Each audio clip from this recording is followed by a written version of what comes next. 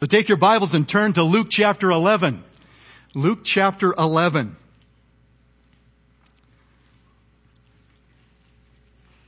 Luke chapter 11, beginning with verse 1.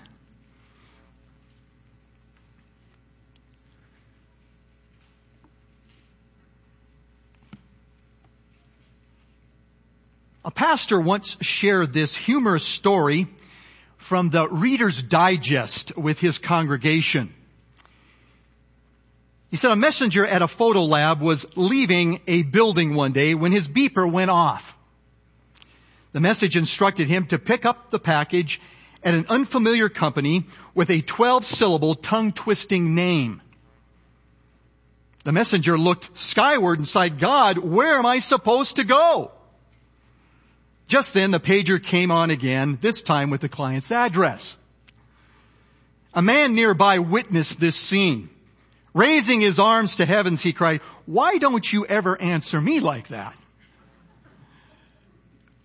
Well, you know, in our prayers, we often quit because we don't see a lot of answers. Frankly, I think sometimes we're just not prayer warriors, as we should be. However, the following words from Jesus give encouragement to remain faithful.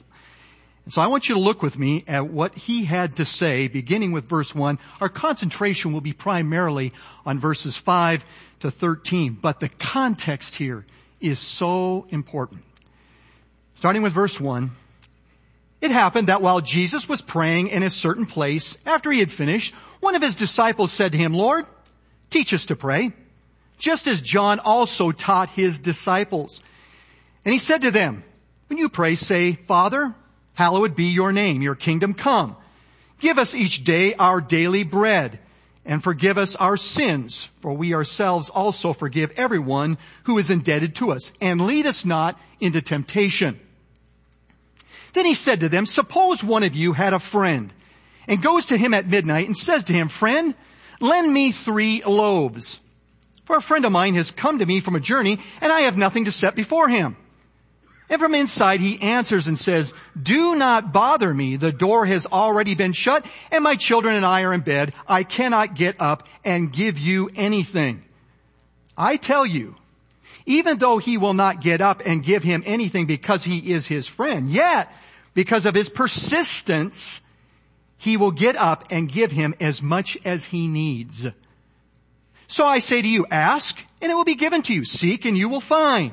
Knock, and it will be opened to you. For everyone who asks receives, and he who seeks finds, and to him who knocks it will be opened. Now suppose one of you fathers is asked by his son for a fish. He will not give him a snake instead of a fish, will he? Or if he is asked for an egg, he will not give him a scorpion, will he? If you then, being evil, know how to give good gifts to your children, how much more will your heavenly Father give the Holy Spirit to those who ask him?" May God add his blessing to the reading of his word. The setting of this passage is a time when Jesus was praying. The disciples had seen him pray on a number of occasions. And so this gave these men an opportunity to ask him to teach them how to pray. And as you can see, Jesus began by recounting much of the pattern of prayer he had already spoken about in the Sermon on the Mount. You see that in Matthew chapter 6, verses 9 to 13. And that pattern is, first of all, worship to God. "Father, hallowed be your name," followed by supplication for both physical and spiritual needs according to the will of God. And then the master here followed this up by sharing a little parable on how to approach God. And we see that there in verses 5 to 8. It's a simple story about a man whose friend had come to his house late at night, and being a good host, he wanted to feed him, but he had nothing to offer. Hospitality was big in that culture. And so, yes, if you didn't have something to eat, it was serious. And so, believing to be in a desperate situation, he went to another friend at midnight. for help. And you see that there in verses 5 to 7, where Jesus said in the parable, then he said, suppose one of you has a friend and goes to him at midnight and says to him, friend, lend me 3 loaves. And from inside he answers and says, do not bother me. The door has already been shut and my children and I are in bed and I cannot get up and give you anything. In those days, the family usually just slept in one room. And so when commotion was happening from one person, it disturbed the rest of them in the house. But what is implied here is that man did not leave. He persisted. And so what you have here in verse 8 is Jesus presenting the moral of the story, which is the whole point of this passage there in verse 8. Notice what he says. I tell you, even though he will not get up and give him anything because he is a friend, yet because of his persistence, he will get up and give him as much as he needs. That word translated there, persistence or importunity, impudence, as some translations have, literally means shamelessness. And in this context, being bold. That is not being ashamed to leave until you receive what is needed. That's the idea here. Well, in verses 9 and 10, the Lord went on to apply that premise for prayer, followed by encouraging instruction there in verses 11 to 13. Now, beloved, let me ask you this question. Do you pray to your God with boldness? Coming to Him as desperate beggars, trusting Him alone? Looking to Him regularly to meet your deepest needs? Just ask yourself that this morning. Are you bold in prayer? Or is there reluctance? Yeah, probably there is reluctance. Maybe more than we like to admit. It's possible that you don't pray much because of a lack of love for God. Or because you are spiritually lazy. Or because you are self-sufficient. Or because you don't get what you want from the Lord when you ask. And just saying that, I'm reminded of what it says in James 4, 2 and 3. Just listen to this. You do not have because you do not ask. All right? You ask and do not receive because you ask with wrong motives, so that you may spend it on your pleasures. So you have to keep that all in mind. Also, it may be that you think because God is sovereign, there's no need to pray. I mean, everything is going to work out all right in the end anyway, so why pray? Well, let me just say this. God is sovereign, all right? There's no question about that. But He ordains the ends as well as the means. Yes, from beginning to end, it's all in God's hands. But He also determines the means by which things happen. And one of those is prayer. And by the way, we're commanded to pray, are we not? I mean, over and over in Scripture. So there is no excuse, no matter what. So does any of this strike a nerve with you this morning? It sure does me. I've had the opportunity to dwell on these things all week long and then to put it into practice, especially in the last few days. Yeah, does it strike a nerve? Now, I don't want you to have the notion from this parable that much prayer or persistence, boldness, changes the mind of God. All right? I want us to understand that as well. I want you to know that verses 2 to 4 here is foundational to the parable and its application. That's why I had us read the context here. It's foundational because we're talking about praying for the glory of God, right? That's what is stressed here when it says, when you pray, say, Father, hallowed be your name. That's where it all begins. It's about the glory of God. Followed by praying according to His will concerning our physical and spiritual needs in our hearts and lives. So yes, this is so important as we approach this matter. 1 John 5:14 and 15. We have these words. This is the confidence which we have before Him, that if we ask anything according to His will, He hears us. And if we know that He hears us in whatever we ask, we know that we have the requests which we have asked from Him. Isn't that something? Wow, what a promise that is. That if we pray according to His will, what? He hears us. And if He hears us, we know that we have the requests with which we have asked. Praise the Lord. As Phillips Brooks has said, prayer is not overcoming God's reluctance. It's laying hold of His highest willingness. Yeah. And so I want you to consider with me three reasons from our text for being bold in prayer.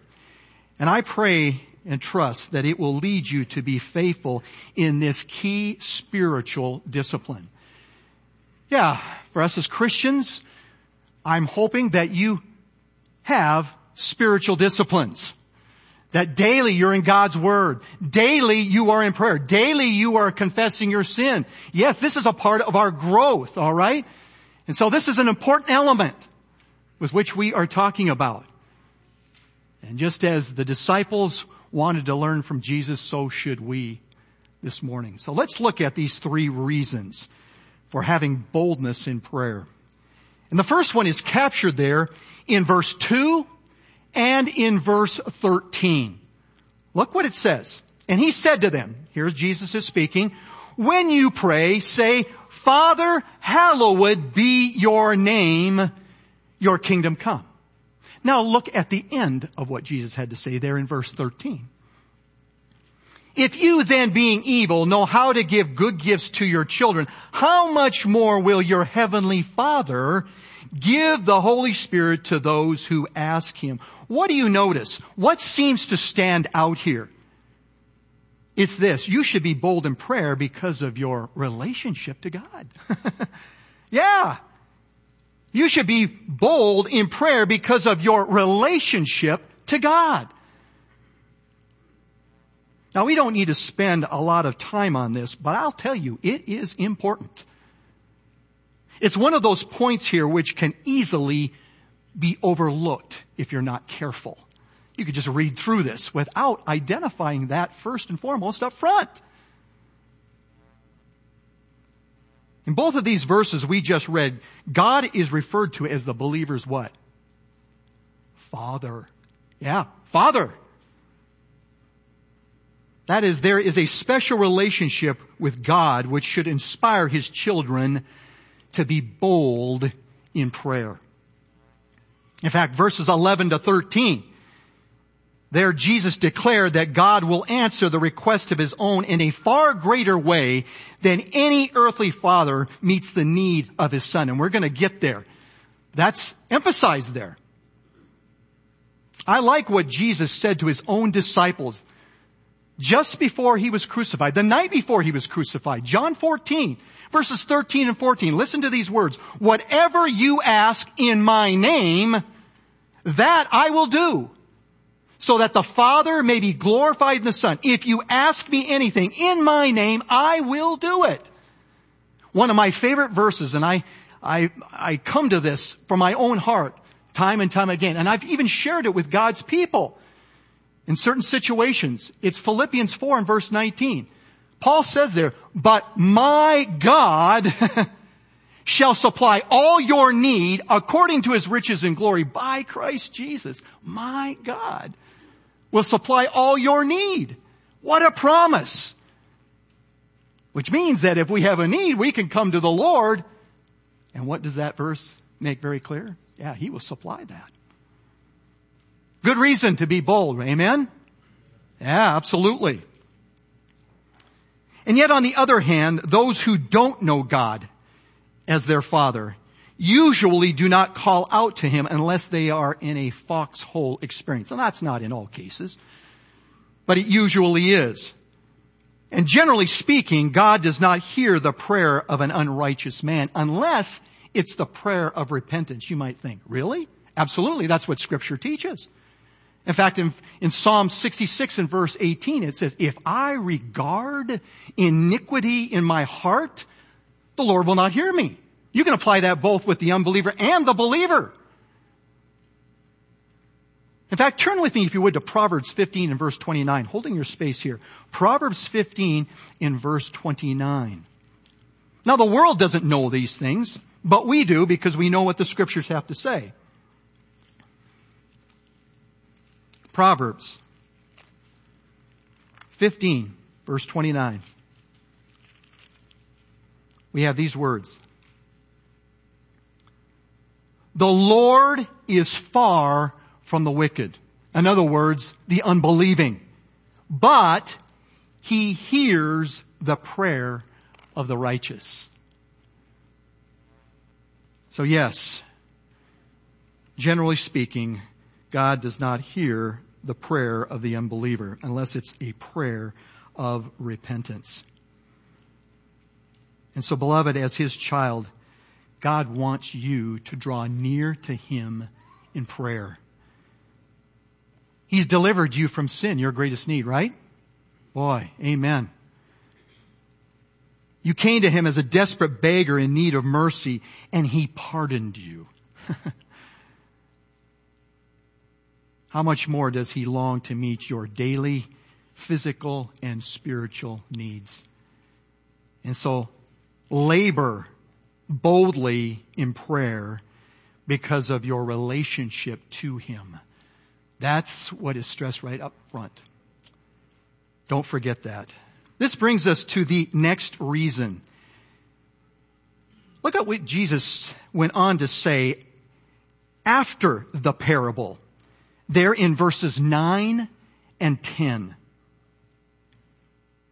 So I say to you, ask and it will be given to you. Seek and you will find. Knock and it will be open to you. For everyone who asks receives, and he who seeks finds, and to him who knocks it will be opened.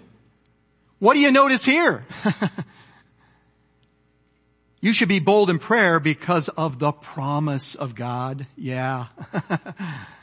You should be bold in prayer because of the promise of God. That's what we have here. These verses simply apply what Jesus said at the end of the story there in the previous verse, verse 8, where it says, I tell you, even though he will not get up and give him anything because he is his friend, yet because of his persistence, he will get up and give him as much as he needs. So, I say to you, ask and it will be given to you. Seek and you will find. Knock and it will be opened up to you. Each of those three verbs there, ask, seek, knock, they're all in the present tense, both in verse 9 and in verse 10, which means to keep on asking, to keep on seeking, to keep on knocking. And with each of them, there's a promise, right? It will be given to you. You will find. It will be open to you. I mean, we see this a total of 6 times. Do you think Jesus is trying to drive home something here with them? He is. And so the motivation to serious and persevering prayer is the guarantee and comforting assurance of God meeting our needs. Yes. You see, beloved, the reality is that God does not always give us our requests in our timing. Yeah. Often He is doing other important things in our hearts through our supplication, such as weeding out selfish desires. Yeah. Growing our faith. Yeah. Those are important, probably more important than the very thing that we're praying about. God knows. He sees all of that. Okay? However, if we truly believe that what we ask is what we need, that it is God's will and for His glory, then we're going to be bold in our requests and we will receive what God intends for us in His timing. James 5 and verse 16. The effectual, fervent prayer of a righteous man avails much. Yeah. How many of you have heard of George Washington Carver? Okay, some of you have. All right. Young people, maybe you haven't, except maybe through history books. He was a black man in the late 1800s, early 1900s. He was a botanist. He was an inventor, but he was a believer. Okay. And he said these words, "My prayers seem to be more of an attitude than anything else. I indulge in no lip service, but ask the great God silently, daily, and often, many times a day, to permit me to speak to Him. I ask Him to give me wisdom, understanding, and bodily strength to do His will. Hence, I am asking and receiving all the time." Yeah. There was a man who believed in the boldness of prayer. And so, beloved, let us be bold in prayer. Because, first of all, of your relationship to God and because of the promise of God. Those are stressed in this passage of Scripture. But that's not all. I want you to see one other reason. And we see that there in verses 11 to 13. Now suppose one of you, fathers, is asked by his son for a fish. He will not give him a snake instead of a fish, will he? Or if he is asked for an egg, he will not give him a scorpion, will he? If you then, being evil, know how to give good gifts to your children, how much more will your heavenly Father give the Holy Spirit to those who ask Him? So what do you see here? It's this. You should be bold in prayer because of the goodness of God. That's right. You should be bold in prayer because of the goodness of God. And really, this is an extension of the previous reason for boldness in prayer. It is. He's just carrying it forward. What God promises He will do, all right, which demonstrates what? His goodness. He gives what is best for His children.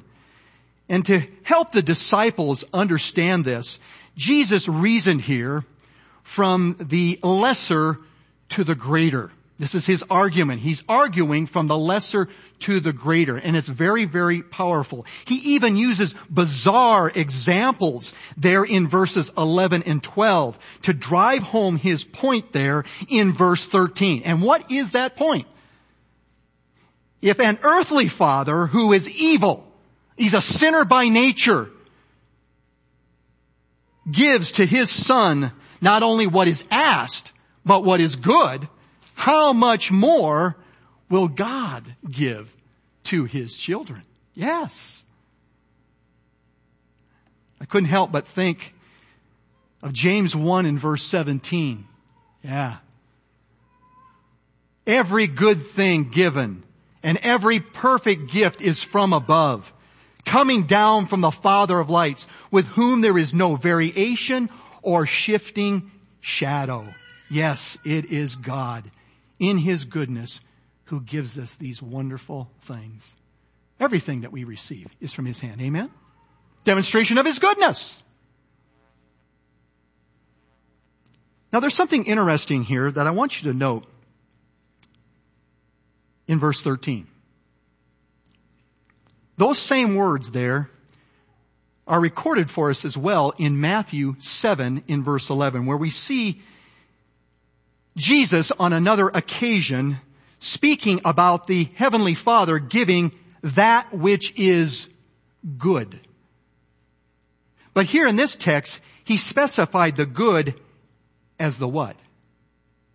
The Holy Spirit, whom He had promised. And by the way, Jesus had promised to give the Holy Spirit. John 7 in verse 39. He told His disciples that.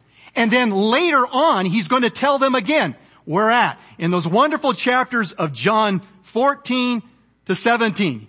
He's going to talk about the promise of the Holy Spirit.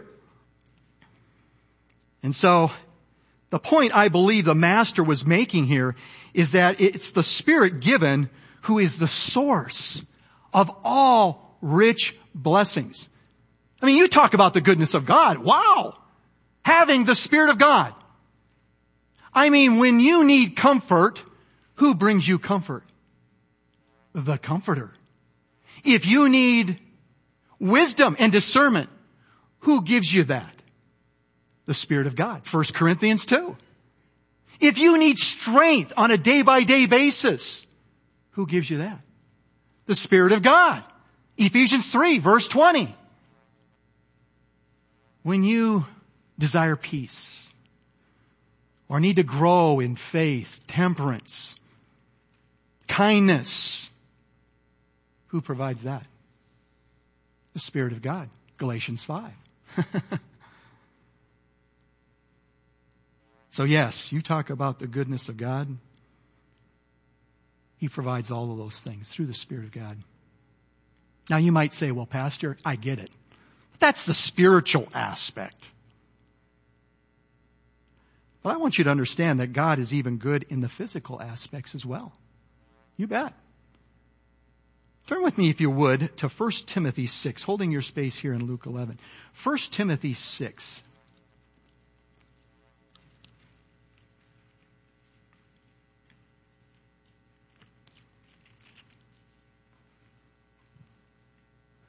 First Timothy 6, beginning with verse 6.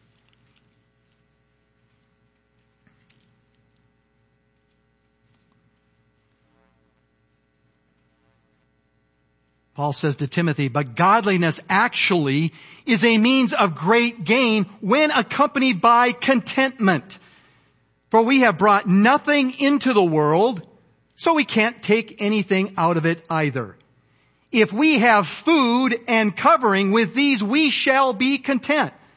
But those who want to get rich fall into temptation and a snare, and many foolish and harmful desires which plunge men into ruin and destruction.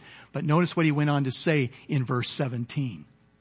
Instruct those who are rich in this present world not to be conceited or to fix their hope on the uncertainty of riches, but on God, what? Who richly supplies us with all things to enjoy. Yes, the physical aspects of life, everything, when it comes from the hand of our God, is good. What a blessing.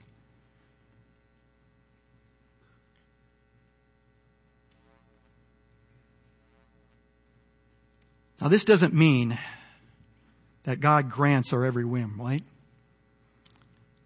Because as I said earlier, it may be a selfish desire. I mean, that's what it says there in James 4, 2 and 3. But when it's what we truly need, God is good to always provide it. In fact, if our hearts are right with Him, then we will be careful for what we ask, right? Isn't that what it says in Psalm 37 and verse 4? Delight yourself in the Lord, and He will give you the desires of your heart. If you're delighting yourself in the Lord, you want what God wants. And so that's what you'll be asking for. It all comes back to His will, right? Takes away those selfish desires that are in our hearts, because they get there, don't they? Sure. Sometimes we may even think in our own mind, well, this has definitely got to be God's will. But you don't see an answer to your prayer. So examine your hearts in those moments. Maybe it's a selfish desire, or God is just wanting you to wait on Him as He continues to work His will out in your hearts and lives through all of that. And so, beloved, there is no need to worry about God taking care of His own. He's promised to do so even beyond what we ask or think. That's what it says there in Ephesians 3. In fact, if you would, take your Bibles and turn to Matthew chapter 6. Matthew chapter 6. You're familiar with these words.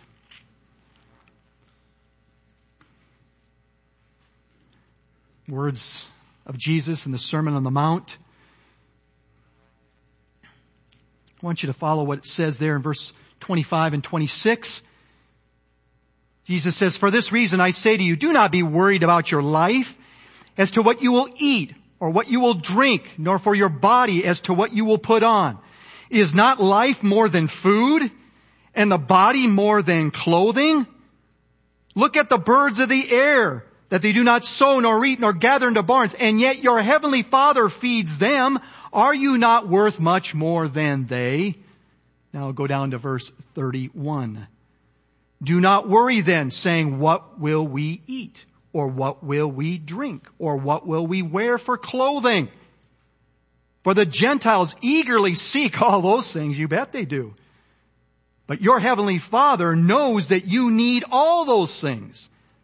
But seek first His kingdom and His righteousness." And what does it say there? "And all these things shall be added unto you." And so take courage and be bold in prayer and experience the rich blessings of God's goodness. Yeah. You know, I trust that this has been helpful to you, as it certainly has been for me in the last week. It was good to even study this throughout the week and just getting those principles in my heart.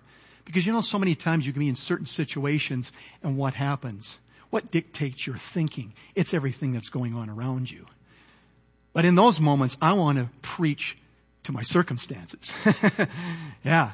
Preach to my own heart what God's Word says, so that I know what His Word says and follow it. I truly believe that your relationship with God, the promise of God, and the goodness of God will keep you bold in prayer. Listen to these words from John 15 and verse 7. "If you abide in me, and my words," did you catch that? "My words abide in you. Ask whatever you wish, and it will be done for you." Because if God's Word is abiding on your heart, what are you going to be asking for? What He wants. Yeah.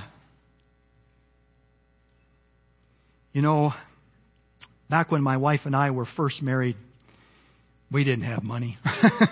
We were scraping to get by. And it was a couple months after we were married, and before the winter set in, we wanted somebody to come in and check our furnace. And they did, and they told us, "You got a small leak. There's carbon monoxide poisoning, and you're going to have a new furnace." "How much is that going to be?" "About $2,500 to $3,000. Oh.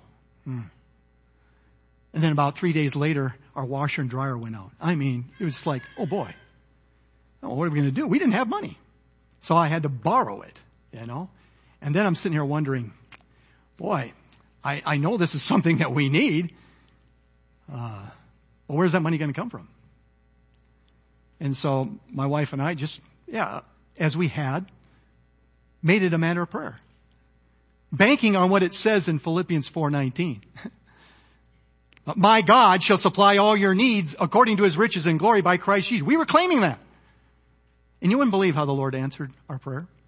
Yeah. About a week later, a guy at my job got sick. He couldn't work for a month. And so my boss, I came to work one day and he says, "Would you like to work some overtime for like about a month?" Yeah, give me all of the hours. And so our furnace and our washer and dryer was pretty much taken care of after a month's time. The Lord provided in that way. I can even remember when I was at seminary. I think I've shared this with you before, but Marlene had a tumor that had to be removed, and it was going to cost about $28,000 to $30,000 to have that done. Now we're going to seminary. Okay, where does that come from? And thankfully, too, we had insurance. The insurance that I had was a good insurance. I mean, you pay the first $1,000 out of pocket, and the rest is 100% covered. I still had to come up with $1,000. Once again, my wife and I had learned, we just take this to the Lord. It's something we need, you know. We claim Philippians 4:19, and we did. About a week after that, I went into my mailbox there at the seminary, And I pull out an envelope with 10 $100 bills. To this day, I don't know where that came from. I have no idea. It's paid for. And I remember calling the gentleman who was supporting my way through school and telling him about it. And I said, because I wanted to thank him. He was the only one I thought of that knew about our situation and would have done that. He said, no, I didn't do that. He says, Kirk, I have no idea who did that. But praise the Lord. Yeah. Some of you can give testimonies to that very thing. But we need reminders like this, don't we? Because we easily forget. I found myself forgetting that this week, even with my wife's situation. And I had to preach God's truth to my own heart, the very truth that I've been studying on all week long. God is faithful because of our relationship to Him, because of His promise, and because of His goodness. Just remember those truths, beloved, and be bold in prayer. Let's pray. Father, I thank you for your word this morning. What a joy it is to study it and to apply it. God, your purposes are being accomplished in all of our lives this morning. And yet we find ourselves in these situations being self-sufficient. But God, you have a way of bending our knee and causing us to depend on you. We're thankful this morning that you know better than us. Help us to know these truths this morning in our hearts and apply them for your glory. In Jesus' name, amen.